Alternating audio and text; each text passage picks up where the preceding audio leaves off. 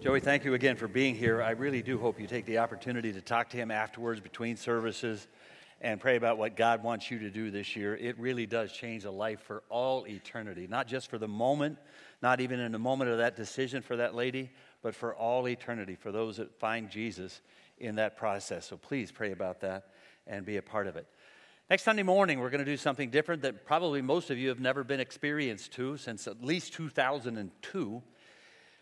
Men and women in the Christian Missionary Alliance have the opportunity to pursue licensing to be a licensed minister in the CNMA, and then in that process pursue ordination for men and consecration for women. And Connie's the last one here in our staff that was consecrated in 2002 on a Sunday morning service. Next Sunday morning in both services, we're going to have the opportunity to celebrate the ordination of Bob Thomas and Dave Prentice in the morning service. I'm going to talk about leadership. We're going to do that at the end. The district superintendent will be here to be a part of that. So you don't want to miss it, because it is one of those, you don't get a chance to be a part of what God is doing at a larger scale here at CAC and beyond that in our district. So please come back next Sunday morning. You have sermon notes in your bulletin, so I encourage you to take them out. I said to you last Sunday, it's kind of a way, these sermon notes, to ramp you up to where we've been. So last Sunday, I gave you a lot of information about seeing clearly. 2020, how can you not use 2020 to talk about being able to see life, see clearly, see the future, and all that goes with that? And last Sunday morning and today, we're going to kind of pull all that together and talk about what does it look like when you see down the road. Every time we come to this particular point on a New Year's celebration, we look ahead. What do we see? What's it going to be like? What's this year have? What's it going to hold? What changes will take place? Who's going to come to faith in Christ? Who's going to go to glory? It's just a lot of things that you're going to talk about and celebrate, but you have no idea really what it's going to be like. But you can look back. And I have some of those questions that I had last Sunday morning in your notes. When you look back over the last year, the last decade, what have you seen?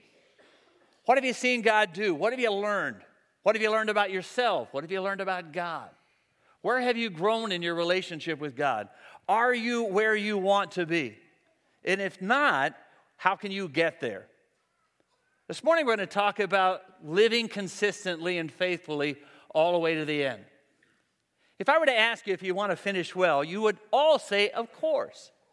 I've used the phrase a dozen times. I want to finish well. I don't know anybody who doesn't. I mean, it's not like you're going to say, well, I wanted to give it my best and then kind of mess it up at the end and see what happens. Nobody does that. We all want to finish well. So it's not a matter of desiring to finish well. The issue is how. What are you doing in your journey right now to make sure that when it's all said and done, you will indeed have finished well? When God, when you know Him as your Savior, welcomes you into heaven, He's going to say, well done, good and faithful servant. Not powerful one, not successful one, not fast one. Wow, you got here sooner than I thought. Wasn't ready for you. No, God's not going to say any of that. Good and faithful servant. Faithful means consistent all the way to the end. I've decided when it's all said and done, I want to do my best. I do want to finish well, but I've made some decisions along the way to make sure I'm able to do that. And so last Sunday morning we talked about that. What is it like to be able to look down the road instead of these New Year's resolutions that we failed to keep after 14 to 17 days? What if we just decided on a day-to-day basis, I will walk faithfully and consistently all the way to the end and see what God does in that journey and how I grow. I gave you in this context a number of sections of Scripture. One that we stopped at a little bit last Sunday morning was Psalm 90. When the writer Moses said, look, I need you to know, if you know anything about the Old Testament, people are no longer going to live 100 years, 200 years, 150 years, 175 years, 900 years. They're going to live about 70 or 80. If you're 35, you're already at midlife. Isn't that encouraging this morning? If you're 40, you're definitely at midlife. Not going to live a long time. You're going to live around 70, 80. If by reason of strength you live 80, it's going to be strength, labor, and sorrow. You'll have some strength, but it's also, you know as I do, it's going to deteriorate at that particular point. So in light of that knowledge, now that I know that, God, would you help me to make sure that I use this time frame wisely and well? When you're teens, it seems like forever. When you're 66, that seems like right around the corner. The older I get, the shorter life seems. And you know as well as I do, all of a sudden, here you are at this particular point in your journey. So in light of that knowledge, God, would you help me to clearly make sure that I'm doing my best to use what you've entrusted into my hands, this gift called life, wisely and well, so that when it's all said and done and I see you face to face, I will have known that I've lived the faithful walk that you've asked me to, so that when you do welcome me home, it is good and faithful servant. There's a number of things that I have in your sermon notes this morning. A couple of them we ministered to or talked about last Sunday morning. Those who have this consistent walk learn to value the right things. In other words, they really know what matters. They're able to look at all the things in front of them and they know what's really important. Paul prayed for all of us. He not only prayed for those there that day in Ephesians and Philippians, he prayed for all of us. And one of the things that he prayed for is that, God, would you help your people in light of all the things in front of them to choose what's best? We partner with a number of ministries. Every single person that calls us and said, would you support us? Would you partner with us? They're all great.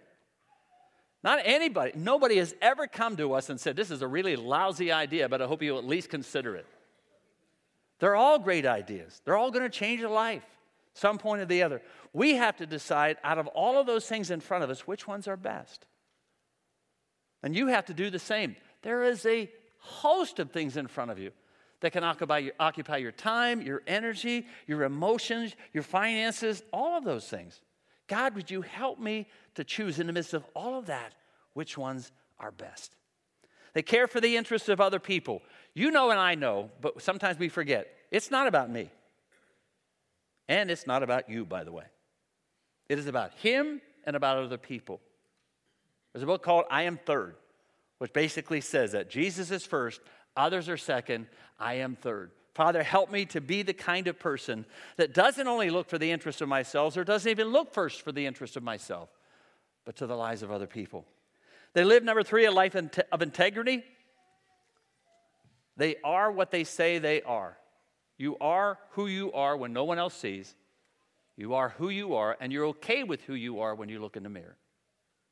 And the people who know you best know that you really are genuine. You're not putting something on. You're not trying to be who you're not. And the people who know you best are the ones who can be really honest to say, what I see and what others see is either the same or different. Which one do you want? They keep their word. Number 4, what they say they do, they will do. Number 5, they develop and use their gifts and their time well. They develop and use their gifts and their time well.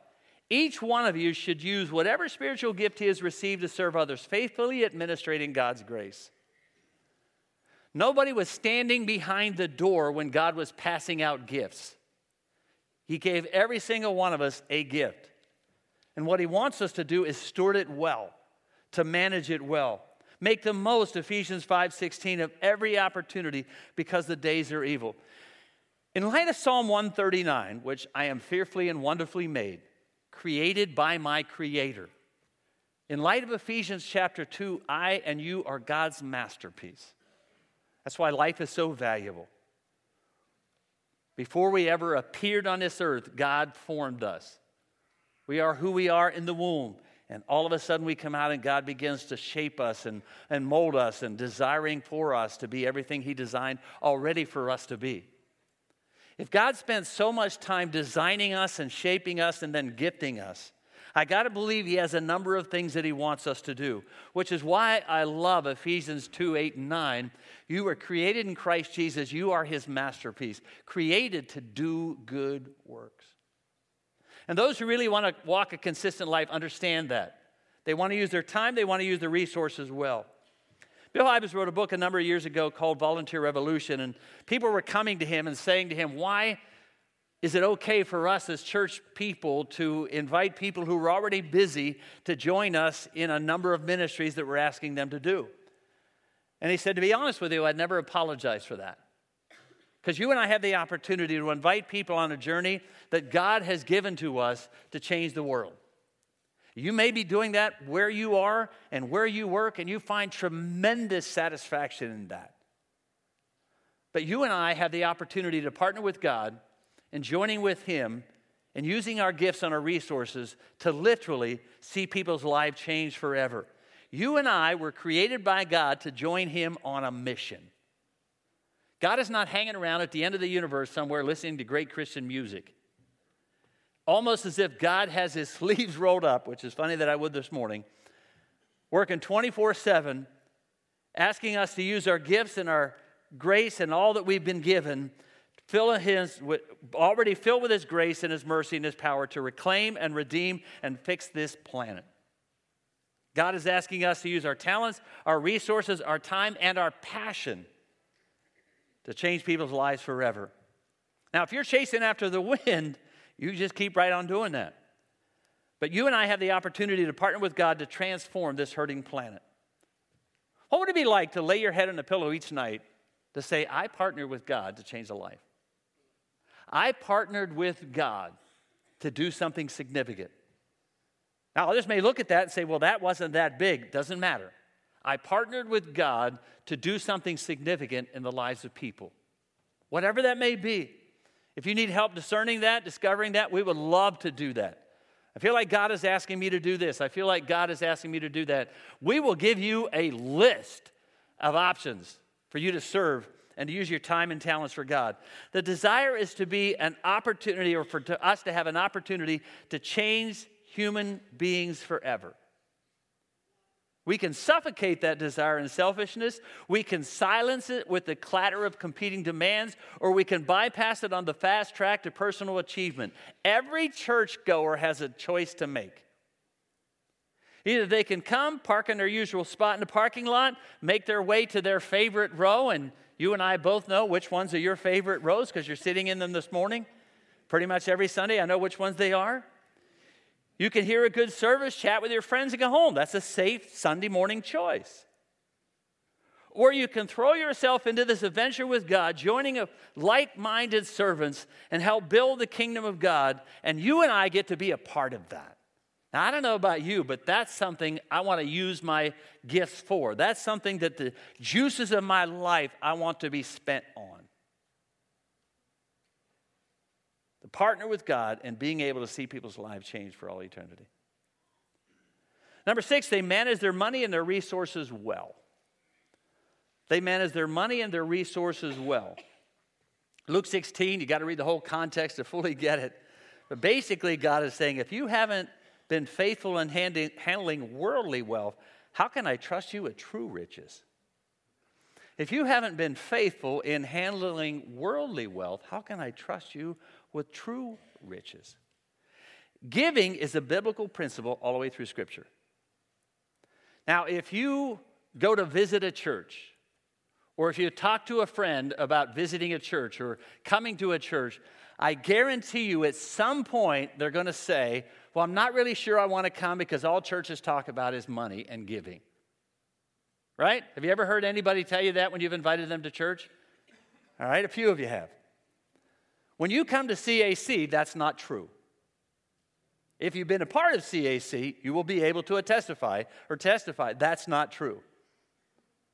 But it is a biblical principle all the way through Scripture. From Abraham giving 1/10 of his possessions in Genesis chapter 14, to Jacob doing the same thing in Genesis chapter 28. At the end of the New Old Testament, Malachi is indicating that we're robbing God by not bringing our tithe to the storehouse, which is the church. Paul gives instructions all the way through the New Testament. 1 Corinthians 16, 2 Corinthians 8, 2 Corinthians 9, basically saying the same things. One of the responsibilities we have is to make sure that we use our resources well. And one of the first places that our resources ought to go is to God's storehouse. So that I take my hands off, I recognize by my giving that every single thing I have has been entrusted to me by God. Not only the time and the air that I breathe, not only the home that I have or whatever that may be, my resources have been entrusted to me by God. And I want to manage those resources well. And I recognize all the way through the Word of God that one of the things He asked me to do is to bring 10%, or at least start with that base, to the storehouse. Jesus doesn't talk so much about the 10% per se, because basically He's dealing with people who said, okay, I'm giving my 10%, I'm good. He's saying, no, if you do it only for that reason, you're missing a point. It's not specifically about a number. It's about the fact that I recognize everything I have has come to me from God. And I'm acknowledging that by what I do with my tithe and my offerings. You've heard the phrase tithes and offerings, right? Tithe is the base. Offerings is beyond that. Whatever I'm doing with that, whether it be a ministry or whatever it is that I'm doing. So I recognize by what I do that. Now, every Sunday morning here at Community Alliance, we take an offering. A plate passes in front of you. Some of you look to your left, look to your right, and say, well, I'm giving, but they're not. No, you don't do that. But what you don't know or may not know is that they're giving online. Or maybe they're giving every other week. Or maybe they're giving once a month. I know I've told you the story before. When I started my first church, we were on what's called free will offering. In other words, whatever was in a blue envelope was our salary for that week. So the treasurer would take some for the church. She would take other color of envelope for the Ministry of Missions, and then she would give us, I think it was a blue envelope. And we'd go home and count it up. When I got home and we counted it up, I thought, I just died and went to heaven. This is an amazing amount of money. The sermon wasn't that good. And I'm in my first full-time ministry church. Next Sunday, it wasn't near as good. Third Sunday, it wasn't near as good as all. Fourth Sunday, it wasn't hardly anything. And I thought, how could I be that bad 4 Sundays in a row? I mean, how could I go that way? Treasurer came to me, said, by the way, I forgot to tell you that almost everybody gives the first Sunday of the month. That would have been nice to know before I started doing my budget. Some people give every other week. That would have been nice to know as well. It's not a matter of recognizing what people do beside me or around me. It's recognizing my obligation to take my hands off and to support the ministries of what God is doing. In our case, one of your first priorities is here. If you and I are regular givers, regular attenders at Community Alliance Church, we get the opportunity to regularly and consistently, however you do that, to support what God is doing here through our ministries, doing that as we touch lives around the world. Now, if you cannot support us, then you need to find a church that you believe in enough to support it.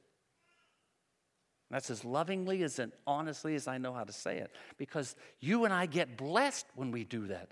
So I'm telling you that for your blessing. That if you cannot support us, then you need to find a church that you believe in enough to want to support what God is doing so that you can be blessed by doing that. Number 7, they recognize and obey the voice of God. Fascinating story in the book of Samuel. And one of the saddest phrases, I think, is in the book of Samuel, when Eli, the priest, has to honestly be aware of the fact that God has been speaking and he didn't recognize it.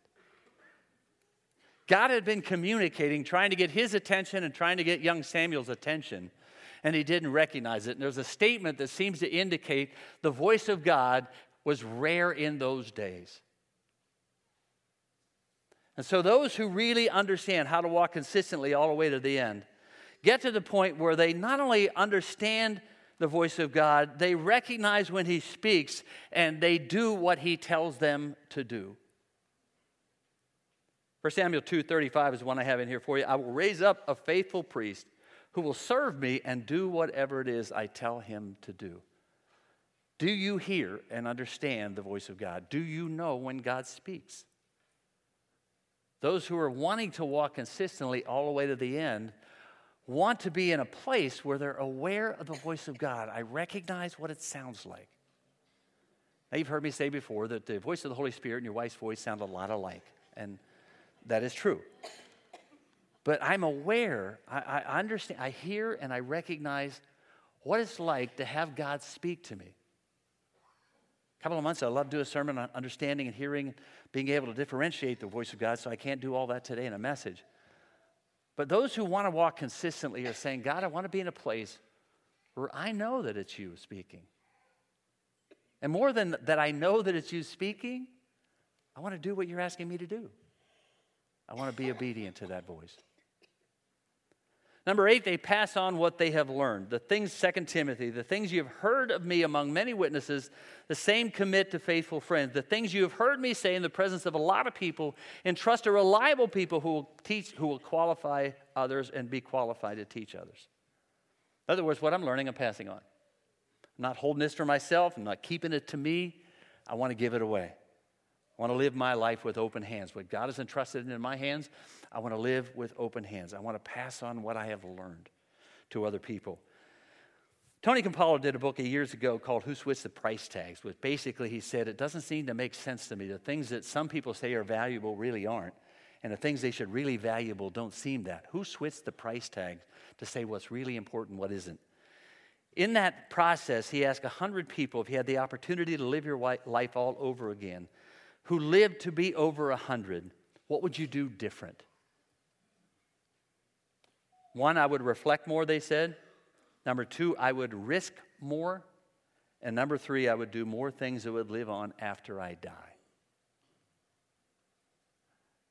I would reflect more. One of the books that I read years ago says we don't spend enough time to celebrate the victories or mourn the losses, which is what reflection is all about. We get so consumed with the busyness and the hecticness of our life that we just move to the next event and the next circumstance. And every so often, not just at Christmas or a birthday or whenever you may do that, where you just stop long enough to reflect on what it is that you've either learned through the day or this week, or what God taught you, or what lessons you're learning. I've learned to stop long enough every once in a while, periodically on a regular basis, just to reflect on what God did, what I have learned, what He's doing. I want to risk more, they said, and I want to make sure that I do things that will live on well after I die. How are you investing in the lives of other people who are following after you? I do a lot of funerals, as you can well imagine. It's one of my responsibilities of being a pastor. Done probably 240 weddings and almost 500 funerals. And one of the things that I look at when I'm doing a funeral of somebody, in this case it was Wen Weirick, whose body was laid out here on Thursday afternoon, is the people that have come behind him or behind her, whoever that may be, that are now picking up and have learned and have grown and are following after God, and talk about that individual, the impact they had on their life, that the next generation and the next generation is following after that. What are you doing to invest in the lives of people well after you're gone from this world? So how do I cultivate that in your sermon notes? Determined to live a life of character. The key word is what? Determined. It's a decision. I'm going to determine I want to live a life of character. I want to be able to end it all by saying, I am a faithful servant, have been a faithful servant. And I want to hear him say that, not because he's supposed to, but because it was true. So I've determined, and I will determine, to live a life of character. It's a decision. There are basically two kinds of people in life. Those who are emotionally driven and those who are character driven. Emotionally driven people do what they feel like doing. If I feel like doing it, I will. If I don't, I won't. Their basic motivating factor in life is their feelings. Some of the greatest opportunities of life will pass us by because we didn't feel like taking advantage of it.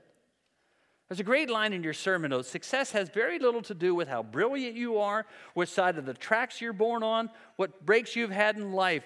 It has to do with the fact that you and I do what's right, whether we feel like it or not, because we know it's right. Jesse Owens, the Olympic champion from years ago, said there's something that can happen to every single athlete and every human being, really. The instinct to slack off, to give in to pain, to give less than our best, and the hope to win through luck or my opponent not doing their best, instead of giving it everything we've got. Life, he said, is a marathon. Finishing well, and finishing is what it's all about. And secondly, continue. Once I decide to make right choices, then continue to make consistent right choices. The more inconsistent and unfaithful you and I are, the higher the odds that you will always fail. Faithful people fail. Consistent people lose at times, but there's a major difference between an occasional failure and one who gives in or gives up.